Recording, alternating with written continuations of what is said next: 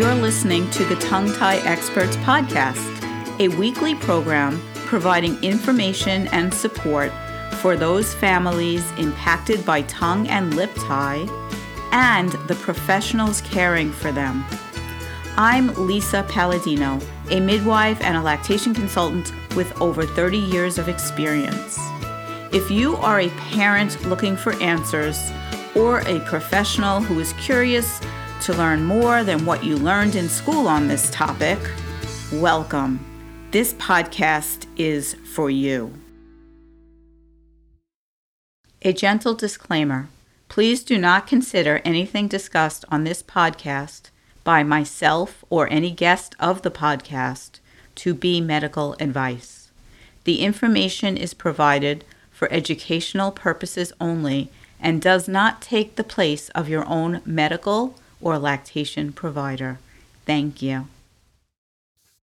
Welcome, everyone, to the Tongue Tie Experts podcast. I'm your host, Lisa Palladino, and I'm thrilled to be here today with Tanya Tringali. Tanya is a midwife, just like I am. And it's always an honor when two midwives get together to talk. We always have fun. The great thing about midwives is, one of the great things, is that we have such diverse scopes of practice and we do such different things under the title of certified nurse midwife. So Tanya and I will chat a little bit about that today and talk about breastfeeding and breastfeeding topics that we may or may not know about from our traditional in-school education and how to support parents and babies with their feeding. So welcome, Tanya. Thank you so much for having me. You're welcome. I'm so excited. So, Tanya, I gave a little bit, I said you're a midwife, but tell me a little bit more about what you're doing now, maybe a little bit of what you've done and what's brought you to where you are. Tell us about Tanya's journey. Yeah, I actually love the way you framed how we all do such different things, because it has been a long period of growth and outgrowth and all of that, right? So I worked as a full-time, full-scope midwife. And what that means is that I did all the things full-time. So I saw patients in the office for prenatal care, postnatal care, gynecological care, primary care, you name it. And I caught babies in the hospital. I've always been a hospital-based midwife. But when I sent my only kiddo off to college just about 4 years ago, she's graduating this year. Wow. I decided that it was time for me to sleep at night. Sleeping at night was something I was really missing, and it was really taking a toll on my mental health and I believe my physical health. And I had some really big interests that I felt like needed to be explored through the lens of a midwife. And one of those was fitness in the perinatal period. And that's kind of separate from what we'll talk about today, but it's still fun. That is actually, What's that? I said, that's so fun to hear about, because as you're talking, people who are listening can't see me nodding, but I'm nodding because I left bedside midwifery in the hospital for much the same reasons that you did. But my exploring went in a completely different direction. But that's what happens, which is so amazing with being a midwife. We have so many opportunities and possibilities with where we can go, right? Absolutely. And interestingly enough, at first, I felt like I was telling people I'm not going to be a midwife anymore. And finally, a wise midwife hit me and said, stop saying that. Yes. That's not true. You're still a midwife. You're going down expert midwife row. And I was like, oh, I'm still a midwife. And you know what? I got chills when you said that, because the midwives who were my mentors, when they closed their office, of course, they closed their office and their practice the year that I needed to do my internship, which was not good timing, but it worked out. But they had some things from their office. And one of the things that they wanted to pass to me was a plaque that said, someone had given it to them. And it said, midwives aren't what we do, it's who we are. Yeah. And that's the truth. Yeah. Oh yeah. And I am a midwife through and through. If somebody says what are you, what is the thing you identify with most? Midwife is the first word that comes to mind for sure. Too. Yeah. Were you an RN first or no? No, I don't know. What did you just say? Were you an RN before? RN first. I don't know why I didn't understand that. Yes. Yeah. I was an RN first, but I became an RN only to become a midwife, right? Like I was a young mom and I didn't have a bachelor's degree yet. And I remember like having to go through the agonizing decisions of, I knew that I could become a certified midwife in New York State without becoming a nurse, but I knew also deep down that I wouldn't live in New York forever. And so I took a deep breath and became a nurse. And then I did work as a nurse for 4 years because as it turned out, you know, I really needed to let my daughter get into kindergarten before I could start midwifery school. It was like, there was no way I could do it until she was in kindergarten. Right. So the reason I asked that is because, and I know I keep interrupting you, but we have so many similarities. It's fun to talk. being a midwife, the other day, somebody asked me if I was a nurse and it almost took me back because I worked as a nurse for many years, but I never, and I'm sorry to all the RNs out there because I treasure my nursing background, but I always think I'm a midwife. But then I was like, oh no, but I'm a nurse too. Yes, of course I'm a nurse. I'm a nurse first, but I'm a midwife. You know that. Yeah, I mean the lactation consultant part. Sure, and I mean the way I frame that for myself is, you say I treasure my nursing background.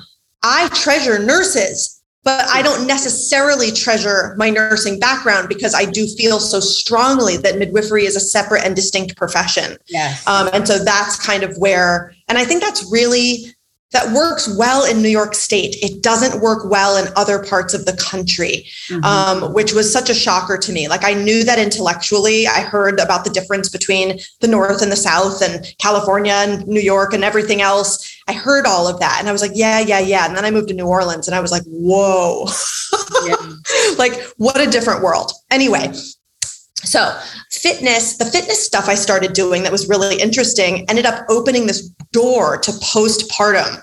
And I literally saw the postpartum care gap with my own eyes for the first time in a way that I had clearly been wandering around the world with blinders on as a midwife, thinking I was doing my job by rounding on people in the hospital and being loving and caring and all of those things and answering questions on the telephone when they came in and seeing them for a 6-week postpartum visit. I had no idea the depths of fill in the blank with any word you can think of, anxiety, fear, you know, just the lack of sleep, the how do I get into this new body and identity of mine? And suddenly I was working with people on the day to day. And you know what? So often the fitness went to the side because there were more pressing issues. And so suddenly I was sitting on the floor of a gym with somebody helping them breastfeed and, you know, whatever it was, like doing all the things. And out of that grew this real passion for filling the postpartum care gap. And so that is the bulk of what I do now. And the fitness piece fits in whenever I have a client who is also passionate about fitness or finds that they go back to their exercise routine and they're experiencing some problems. And they kind of come back to me and say, hey, can we talk about this stuff too? But mostly what I'm doing is offering a range of services that support. I keep focusing on postpartum, but I don't only do postpartum, right? The same thing I'm talking about now, I can do for people in the preconception period. And I love doing that too, but we're here talking about postpartum for now. Right. You know, basically I have a range of offerings ranging from hands off. This is your online course, take it, run with it, go do what you want to do in your own time schedule, to I'm just starting to launch group options for people so that I can lower the price point and give people community, like the Cadillac, which is one-on-one care, meaning I meet with people every 2 weeks on a long video chat, but we are texting and Marco Poloing every day. And I have a larger support team around me for when people are in need. So that's been quite the journey. I love that. So let's just double back to the term you used, postpartum care gap, because I want my listeners to really understand what we mean. I understand what you mean by that because I've witnessed it. Yeah. But we have both parents and professionals who listen to the podcast. And I'm not even sure that some professionals in the OBGYN, pediatrician kind of place understand what we mean by that gap. And of course, parents are always surprised when they've been seeing you sometimes twice a week, sometimes 3 times a week. And then it's like, okay, see ya. Yeah. Right You after the baby just comes fall out. off the cliff. Right. Right. So what do you mean as far as the gap? Is it just the time frame? Is it? So the postpartum care gap alludes to this large idea that there is, in essence, I mean, I'll oversimplify, but there is essentially a 6-week care gap when people need care the absolute most. Then there's this mini little pit stop at 6 weeks, which a client a long time ago called her 6-week visit underwhelming. And I've been telling every client ever since, and every single one comes back and goes, yep, that's the right word, underwhelming. So like, that's a compliment because I've also heard worse. So the 6-week visit is really a letdown for many modern people out there. They expect so much more than what they get. And so my care helps people survive and thrive through those first 6 weeks. Then I help them get ready for their 6-week visit so that it's not such a letdown. Like, you're going in prepared. We've already talked about contraception and family planning and all the things and how to heal and blah, blah, blah, blah, blah, and this long path to sex and fitness and all the jazz. And then they have that 6-week visit and we just continue to unpack through to 12 weeks and sometimes beyond, depending on the circumstances of their birth and their healing process or their breastfeeding journey or whatever it is. So, you know, one way that I frame this gap for people who are living it is to say, let's pretend that there are 100 unique problems someone could experience, just making up a number. My gut feeling and my experience says that people hit about 3 speed bumps every postpartum. They might be little, they might be medium, they might be big, but about 3. But we don't know which ones you're going to hit. Right. Right. And so some people will say things like, I wish I would have known. Go ahead and finish the sentence with anything you want, because that's based on their experience. But I know that if I sat every pregnant person down and told them all 100 things that could happen to them, they would be terrified. There's no reason to do that to people, right? So we have to figure out it prior. I mean, I know even with breastfeeding education, you can't really truly teach someone to breastfeed until they have given birth and have that baby that they want to breastfeed in their arms. Like I can educate up the wazoo. I can talk about the problems that can happen, the speed bumps, as you call them, that can come along the way. But until they're holding that particular baby. But there's a way in which we can give people insight into what's coming and help them be prepared for the unknown. Right. And part of that is them knowing that they've got someone right there ready to help the second things are even questionably not right. Right. So that's the whole thing. Like one of my big issues with the postpartum care gap is that because there isn't set care, people wander around the world feeling something's a little off, but feeling like it's not worthy of a phone call. I can't possibly bother my provider for this, quote, stupid question. And I tell my clients, I want all your stupid questions. If anything has rolled through your head 3 times, I wonder if this is normal. I want to know about it. I'll hop on a phone call with you immediately. We will break it down. I have literally, no joke, no exaggeration, saved lives doing virtual care. I know. Saved lives when their own care team is kind of poo-pooing the situation. Right. I have had hospital readmissions after I have said, I see a problem. This is a problem. Please call your local person says, take a Motrin. Right. And next thing you know, we're readmitted to the hospital. I'm like, see, I told you so. Right. So there is this absence of care and also this idea that everyone's fine postpartum. But what we know is that 1/3, this is a sad fact I hate to share, but 1/3 of all maternal deaths happen in the postpartum period. And nearly all of them are preventable. Right. So and what this gap means for providers is there's an opportunity. Yeah.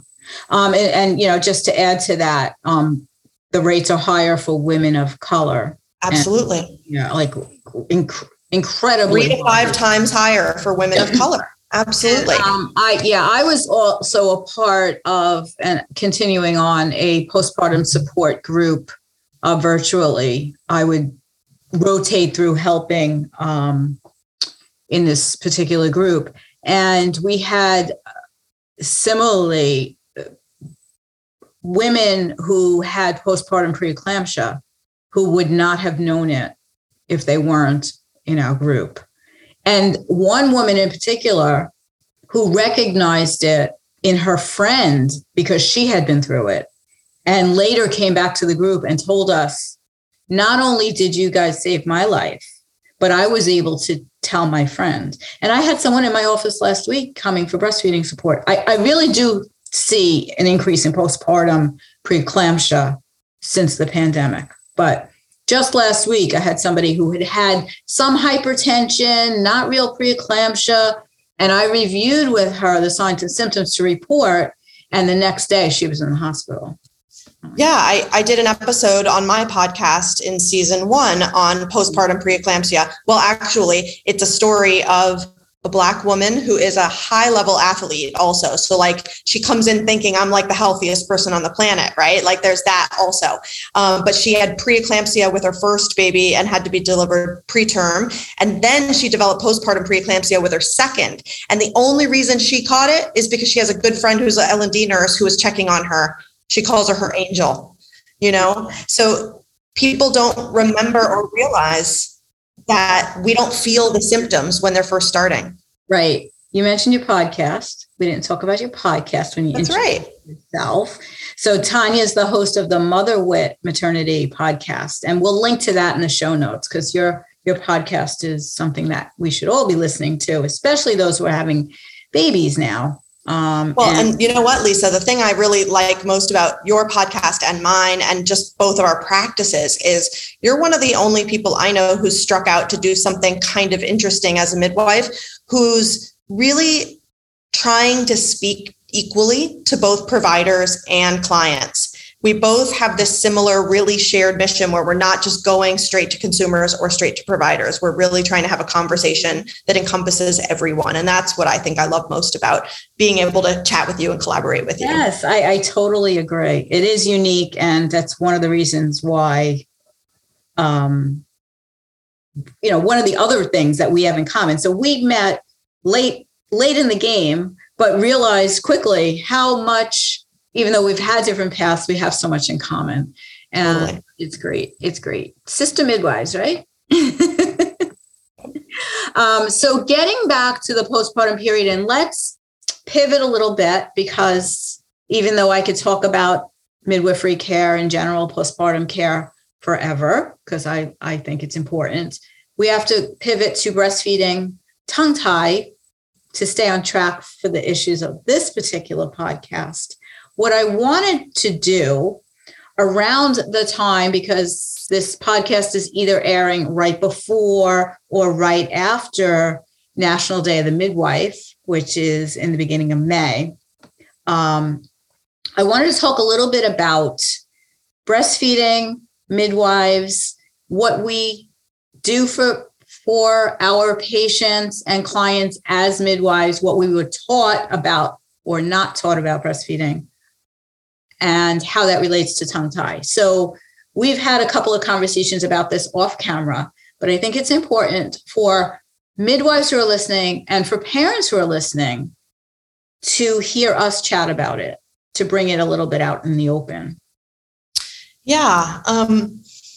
First, I guess I want to say that other than deeply believing in breastfeeding and being taught the basic idea that breast is best, right? Those kinds of cliche thoughts.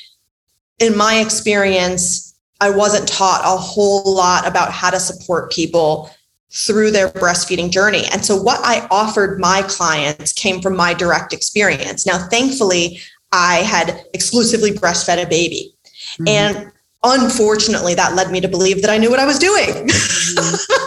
In a way, so there's a positive and a negative. I had an experience I could work with. I was really great at getting a baby onto the breast. And you know what?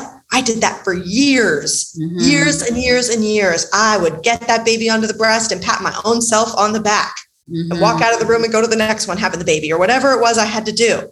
Right. It did not entirely occur to me until I embarked on this journey where I work with people so closely day in and day out through their entire postpartum journey that I was in fact sabotaging them. Mm-hmm. So it's interesting that you say that, because similar to you, I was very good at the hospital of getting babies to latch. And then when I started learning through my IBCLC educational journey, how plugging a baby into the breast actually could thwart their future efforts, and how what I was doing was not actually helping.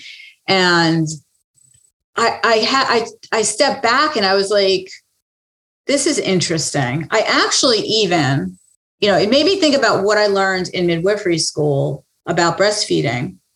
And one of the things I learned in midwifery school, I remember on the boards, I don't remember the exact question, but on the boards, there was a question that I had to answer the way I knew they wanted it, according to the textbook, that I knew was actually false in practice because of what because I was already studying for my IBCLC.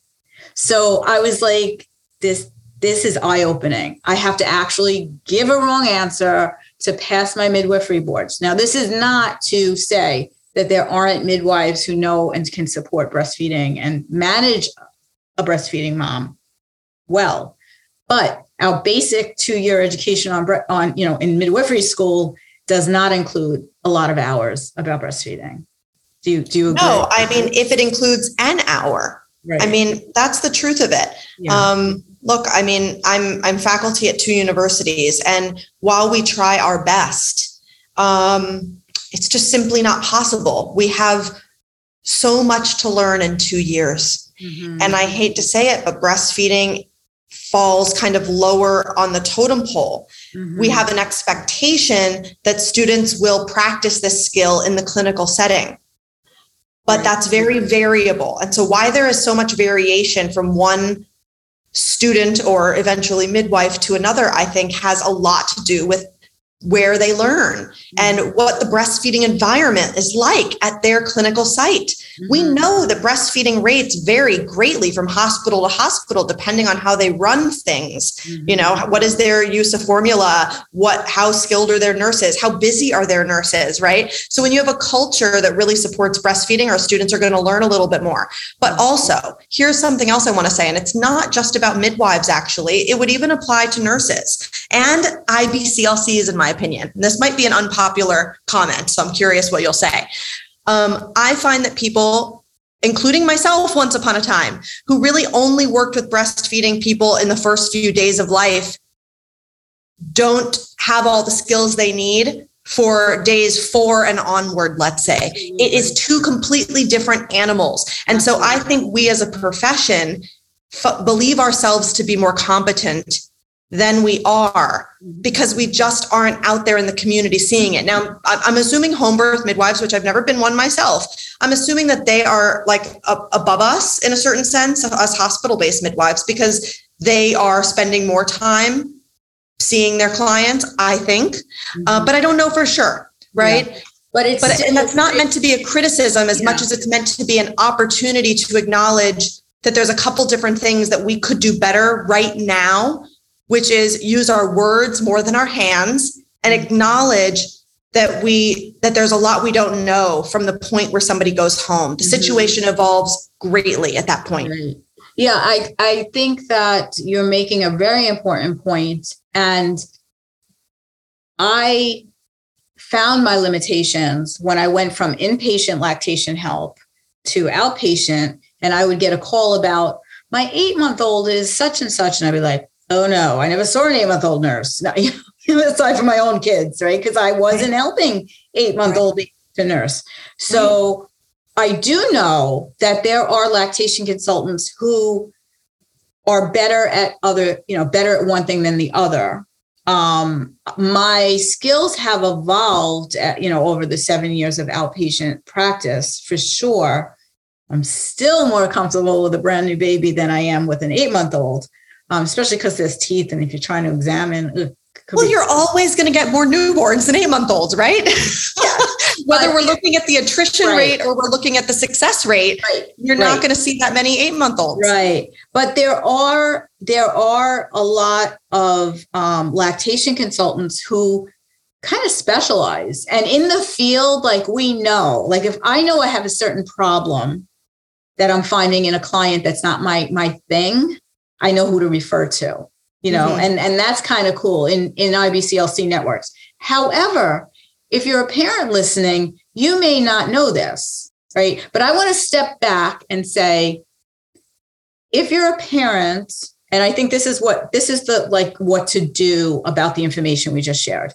If you're a parent, even if you're getting the most excellent and comprehensive midwifery care and you're not succeeding at breastfeeding, reach out to a lactation consultant. Ask your midwife if you're comfortable for a referral, but you can find one on your own. It won't insult the midwife for you to get more care, especially if they're working in a traditional role where they don't have the time and the headspace to be helping everyone with every breastfeeding problem. But everyone deserves to have lactation support. And most people never ever see an IBCLC and give up before that. So that's number one. Number two, when you're calling the IBCLC, don't be afraid to ask if they have special training and expertise for the level that you're at. So I get calls all the time. Like I had somebody just a few weeks ago whose baby is having, she has to wean. She just has to wean. I won't go into why. And she asked me if I have experience with helping mothers to wean instead of just making the appointment. And I really respected that. And I do. So yes, I could help her. I get referrals from other lactation consultants who aren't as comfortable with assessment and treatment of tongue tie or the hormonal issues of low milk supply because they can't order the labs and things like that. So we have networks where we will refer out to each other, but as a parent, not to be afraid to ask that lactation consultant, I think my baby has a tongue tie. Do you know about tongue tie? Or is there a lactation consultant that you could recommend that knows more than you do about tongue tie? And let's also go back a little bit and say, as a midwife, and I think you've had this experience, when a parent is having trouble with breastfeeding and we can't fix it, what do we do? You know, what's our, there are all the tools that we've learned or we've used in our experience that don't always work. So what should we do at that point? What have you been in that situation where you're like, oh no, now what?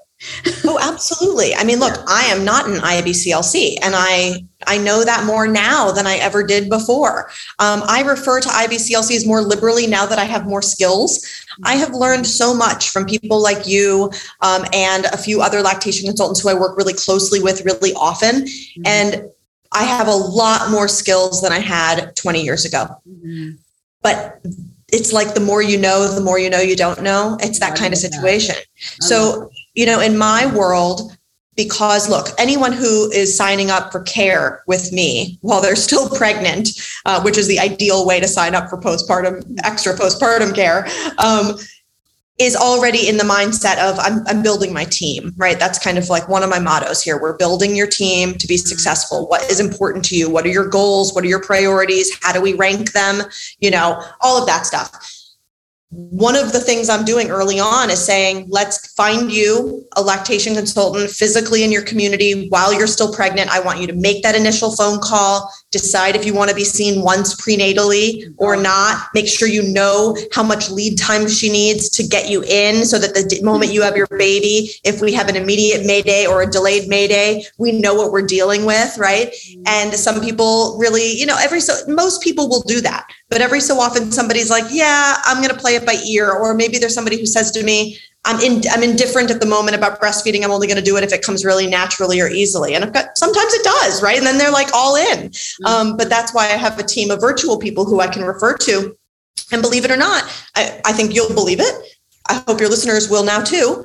I am going to go with, I'm making up this number. It's somewhat anecdotal, but I'm going to go with 80% of problems can be solved virtually. Yeah. And think that that's beautiful because I'm not only helping someone identify or solve a potential problem, I'm empowering them to do the thing themselves, to do the skill, right? It's that whole me doing it for you versus you doing it yourself. So it's killing two birds with one stone. And if we can't solve the problem virtually, well, we need to escalate to either an IBCLC virtually or an IBCLC in person, whatever they're most open to, depending on the situation, COVID, all the things, right? But yeah, we get help where we need to. And just, taking that a step farther, when you identify a tongue tie, we need more support. And so we have to acknowledge that we work as part of a much larger system and we all play a role and kind of have that wealth mindset almost, right? Are you a professional who feels like me that we didn't learn enough about tongue tie and breastfeeding in school? Do you want to have the confidence to know that you are giving families the best information?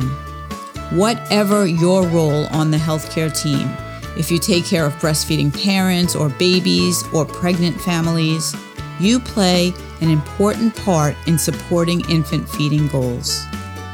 Join me on May 18th at 7 p.m. for a free webinar, The 5 Things That Breastfeeding Babies Want You to Know About Tongue Tie. Sorry, parents, we'll chat another time. This is just for pros. The link to join is in the show notes, and all the info about how to join and the date and time will be in there for you too. It's a bit.ly link, so if you're familiar with bit.ly, bit.ly/free tongue tie webinar, and the first letter in each of those words is capitalized. If you've been looking for factual tongue tie education, this is a great place to start, and it's free. Hope to see you there. So I'm going to go to a place where I hope not to insult any midwives. I hope to educate. I've had midwives who have learned a little bit about tongue tie and can find one, so to speak, or assess and think there is a tongue tie there and send the baby off to get the tongue tie either lasered or clipped, or maybe clip it themselves because we're allowed to do that if we're trained. And then the parent doesn't have the other support around that. And then will find their way to me, or I'll find them on social because, I have a large social media, a couple of groups and on Instagram. And they'll say, well, the midwife sent me to the dentist and I got the release and things aren't better. And then I just want to take a deep breath and say, I wish people knew what they didn't know, because one of the things that they don't know is that it could look like a tongue tie, but it might not be the tongue tie that's causing the breastfeeding problem, right? So knowing that how to assess for a tongue tie isn't the end of the story. It's knowing the whole process. And you mentioned team. And again, I'm like cheering because I refer to the tongue tie team. It's not just about the IBCLC. It's not just about the dentist. It's about the IBCLC being able to assess what's going on with breastfeeding, make sure it's not a milk supply issue, make sure it's not optimal positioning that can help the baby latch better to the breast. We never want to do a procedure just because we see something, because tongue tie is functional diagnosis, not what it appears to be. So we've had some unnecessary procedures. Oh my goodness. I got a message the other day of had the tongue tie released 3 times and things still aren't good. And I'm thinking that poor little baby, it might not even be the tongue tie that's the problem, And then there's every variation, right? It's like, the podcast that when you came on my show, remember you followed an episode where there was a pretty severe tongue tie story that went on. And again, there were 3 releases in that story. There's so many nuances that can arise that just boggle the mind if you don't know enough. And in this particular story, she had an initial release done and she reported immediate relief. And then it kind of went away within a few days. Yeah. So it's like, you go, wait, I thought we solved the problem and now we didn't, right? I'm not claiming that I completely understand all of that, but I had my whole team ready to go because I was like, this is kind of crazy. Yeah. And that it's actually kind of common that happens because things seem better because all of a sudden the baby can open their mouth wider. But, and I don't remember the details of that particular situation, so I don't really want to comment specifically. But a lot of times there's something else going on. Like I've told the story often, both on my Instagram stories and here, about my own grandson. He has a tongue tie, but his issue isn't tongue tie. His issue is the position he was literally stuck in my daughter's pelvis, asynclitically, which means off-centered. So he was born after being stuck for like 3 weeks in the same position at almost 42 weeks with a molded head that was totally crooked. And he feels comfortable leaving his head crooked. So his muscles and and everything, his fascia, all are designed to work in a crooked position, which isn't necessarily the best thing for my daughter, right? And for his functioning going forward. So his treatment, very individualistically, is involving OT care and physical therapy and some craniosacral therapy and some oral exercises, all of that. Because if somebody would have looked at his mouth from birth and said, oh yeah, it's because he's got a tongue tie, and clipped the tongue tie, it would have been a disaster because it wasn't just about the tongue tie. So I digress, but that's just one of the examples of a well-meaning midwife who has learned that tongue tie is a thing, still may not know enough to guide the journey. They should be referring to an IBCLC if possible. Other lactation providers, because, we talk about the alphabet soup of lactation. There are lots of initials that can represent lactation consultants. IBCLC is the ideal, but there are other lactation counselors, lactation educators that actually may be able to guide, not treat, but guide the journey if there's no IBCLC available,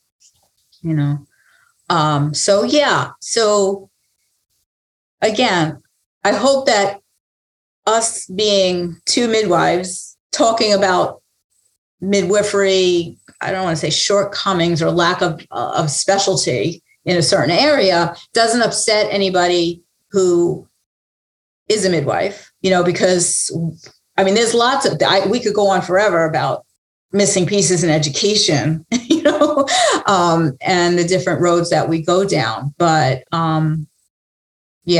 so I love what you do, Tanya. I love your program. And that's sort of how we met, because we were both involved in the same postpartum care project. And that's how we met each other. And the more and more as time goes on, especially because of the quarantines that we've lived through and the way that care has shifted to, I think, maybe even decrease the amount of contact that people used to have with their OB or midwife because of the way things are structured now. The more that happens, the more necessity there is for someone to have the support that your program offers.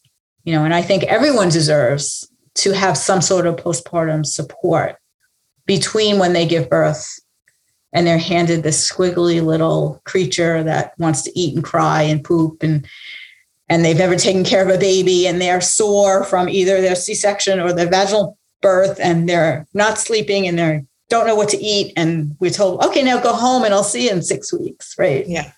Not fair at all. No, it's not a good time to be left alone. Mm-hmm. It's not a good time to be left alone. And well-meaning family will often arrive and partners do their best, but especially if you're breastfeeding, there's a way in which you and your body are still predominantly involved in this process. And it's very taxing. And so we have to make, some real hard decisions about how we are going to care for the mother so that she can care for her baby, instead of just, having a bunch of visitors come by that keep her awake when she probably needed a nap and all the things, right? So there's so much nuance to the way your life changes the second you see your baby's toes, right? That it's like, it's something that you can't entirely plan for. So some people will say, I don't really know why you do all this postpartum planning. You can't really plan for it.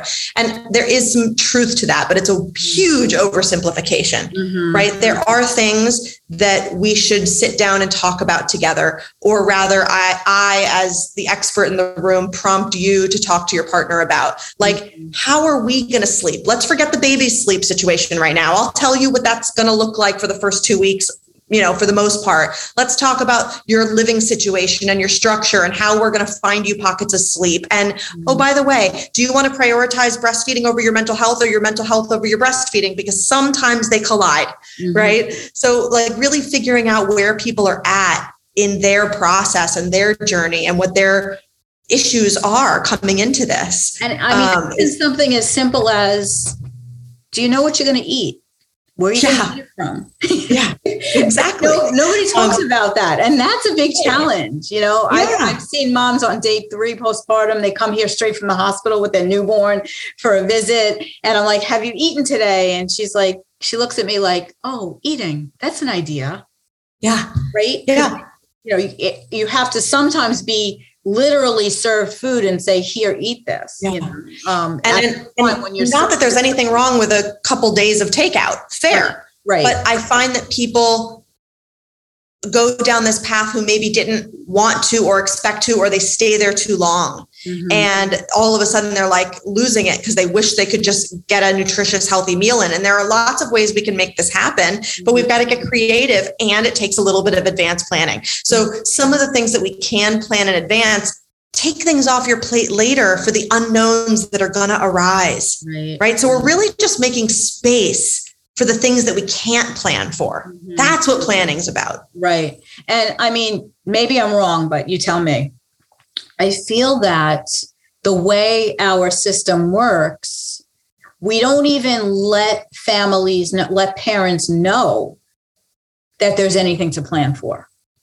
Right. No. So you don't know. And I remember when I first started working on the postpartum unit, I worked as a nurse, as an RN on postpartum. And I was assigned to give the families take-home instructions. And I felt like, wait a minute, this is what we're telling them? And this is all we're telling them? And they're gone for 6 weeks? Like, it was just like, they have no idea what it's going to be. And we're just checking boxes like, oh, yep, told them about diaper care, told them what to do for the circ, told them what I did. And we're telling them at a time when their ability to take in information is so limited. Right. They are so tired. They are so overwhelmed. Yeah. They are literally about to walk out the door and the panic is setting in. And now we're loading them up with 15 things on a checklist that we think we need to tell them and have them sign and say, yes, I told you, so you can't come back and sue me and say I didn't tell you. Yeah, that's basically what postpartum care in the hospital is. I did it. It felt awful. Yeah, I remember thinking, oh, they're not I mean, there are some moms that just thrived. I mean, they just took it all in, knew what to do, looked all settled. And those are the ones I worried about crashing in a couple of weeks, but that's another story. One of the things that we didn't really touch on, because we did touch on postpartum preeclampsia and breastfeeding and all that. We didn't talk about, we mentioned mental health, but we didn't really talk about postpartum depression. Yeah. And I know you probably don't have any stats on your program. However, I do have some, actually, because I have a student who really does prevent postpartum depression to have someone that you can reach out to. Yeah, my sample size isn't big enough to make any claims about prevention. What I can say, there's some things I can say, and I have a student who's working on my statistics right now so that one day I hope I can make some valid claims. But one thing I can say is that more than 50% of my clients come to me with an underlying mental health disorder, right? Like they already have a diagnosis, or occasionally somebody has not had a formal diagnosis, but they're pretty clear that they have anxiety or depression that they've just never sought formal treatment for. So more than 50% of the people who come to me because they are very worried. They have heard the statistic that their underlying mental health disorder predisposes them. And they feel like, oh no, I'm going to get this. And so what can I do to lower my risk? The thing that pops out at them first is get support. And kudos to them because they are right. With that said, I'm not going to claim that this is a silver bullet, but what it is someone walking beside you respectfully through that midwifery model of shared decision-making every step of the way, and ready to up the ante on whatever it is that you need at any moment. So I have had many people who I've walked through the medication journey. I have many people who I have helped find a local therapist, a support group, one of my virtual therapists who does amazing perinatal coaching. I get people the help that they need. And I will say that I do wear some sort of therapist hat every day.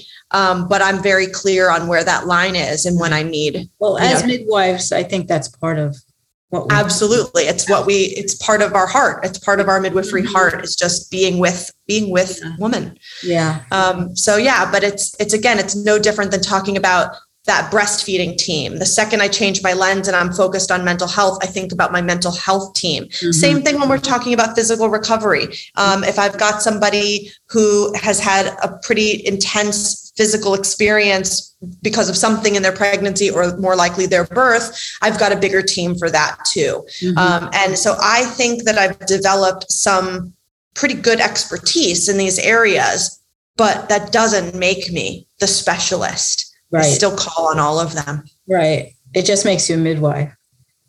It what? It just makes you a midwife. Absolutely. Absolutely. And yeah. So Tanya, I don't want to take up your whole day, and I don't want my listeners to get overburdened with all that we could share today, because we can go on for hours and hours. But if there was anything that you'd want as a takeaway, any one message that you'd want the people listening to know, either about your program or about postpartum care in general, about being a midwife, anything at all? Yeah, no, I will say it is that I understand how hard it is to change gears and think about postpartum while you're still pregnant. It makes absolute perfect sense to me that this is hard to do, but I urge you by 36 weeks to start setting aside pockets of time to think about postpartum. And I'm not saying you have to hire me or anyone else that does any work that's similar, but you need to think about what you need and set yourself up for success. And if you are blessed and have an enormous family and friends network, they're very close by, well, then set them up and have the real hard talks right now about what your needs are and what you need that to look like. And if you have the means to set yourself up for additional support, do so. This is a time when you should be supported. I'm happy to be a part of that journey with anyone, but I don't care how you do it. Just get yourself some support. I love that. That's perfect. A perfect way to end. We'll put it in the show notes, but for those who are listening, what's the best way to find out more about your programs or to get in touch with you? What's your contact? Yeah. My website is motherwit, WIT, motherwitmaternity.com. And my Instagram handle is mother.wit.maternity. So you can DM me there. You can send me an email. My email is Tanya@motherwitmaternity.com. I'm super accessible, and I'm happy to chat with people. And anyone that's interested in my monthly subscription program, that one-on-one piece, I do free consults for everyone who's considering that, because I don't think it's fair to work with a provider that you've never met before. It's kind of like when I was a midwife, we had Meet the Midwives, and it's the same thing. It's just a principle that I stand upon. So reach out. Beautiful, Tanya. Thank you so much. And thank you to everyone who's listening today. Have a wonderful day. Thanks, Lisa. Bye. Bye. Thank you so much for listening to this week's episode of the Tongue Tie Experts podcast. Check out the show notes for useful links about the topics we discussed and for ways to follow us on social media. Please subscribe to us on your favorite podcast app. And if you enjoyed listening, we'd love it if you'd rate, review, and share with your friends and colleagues. Thanks so much. Bye-bye.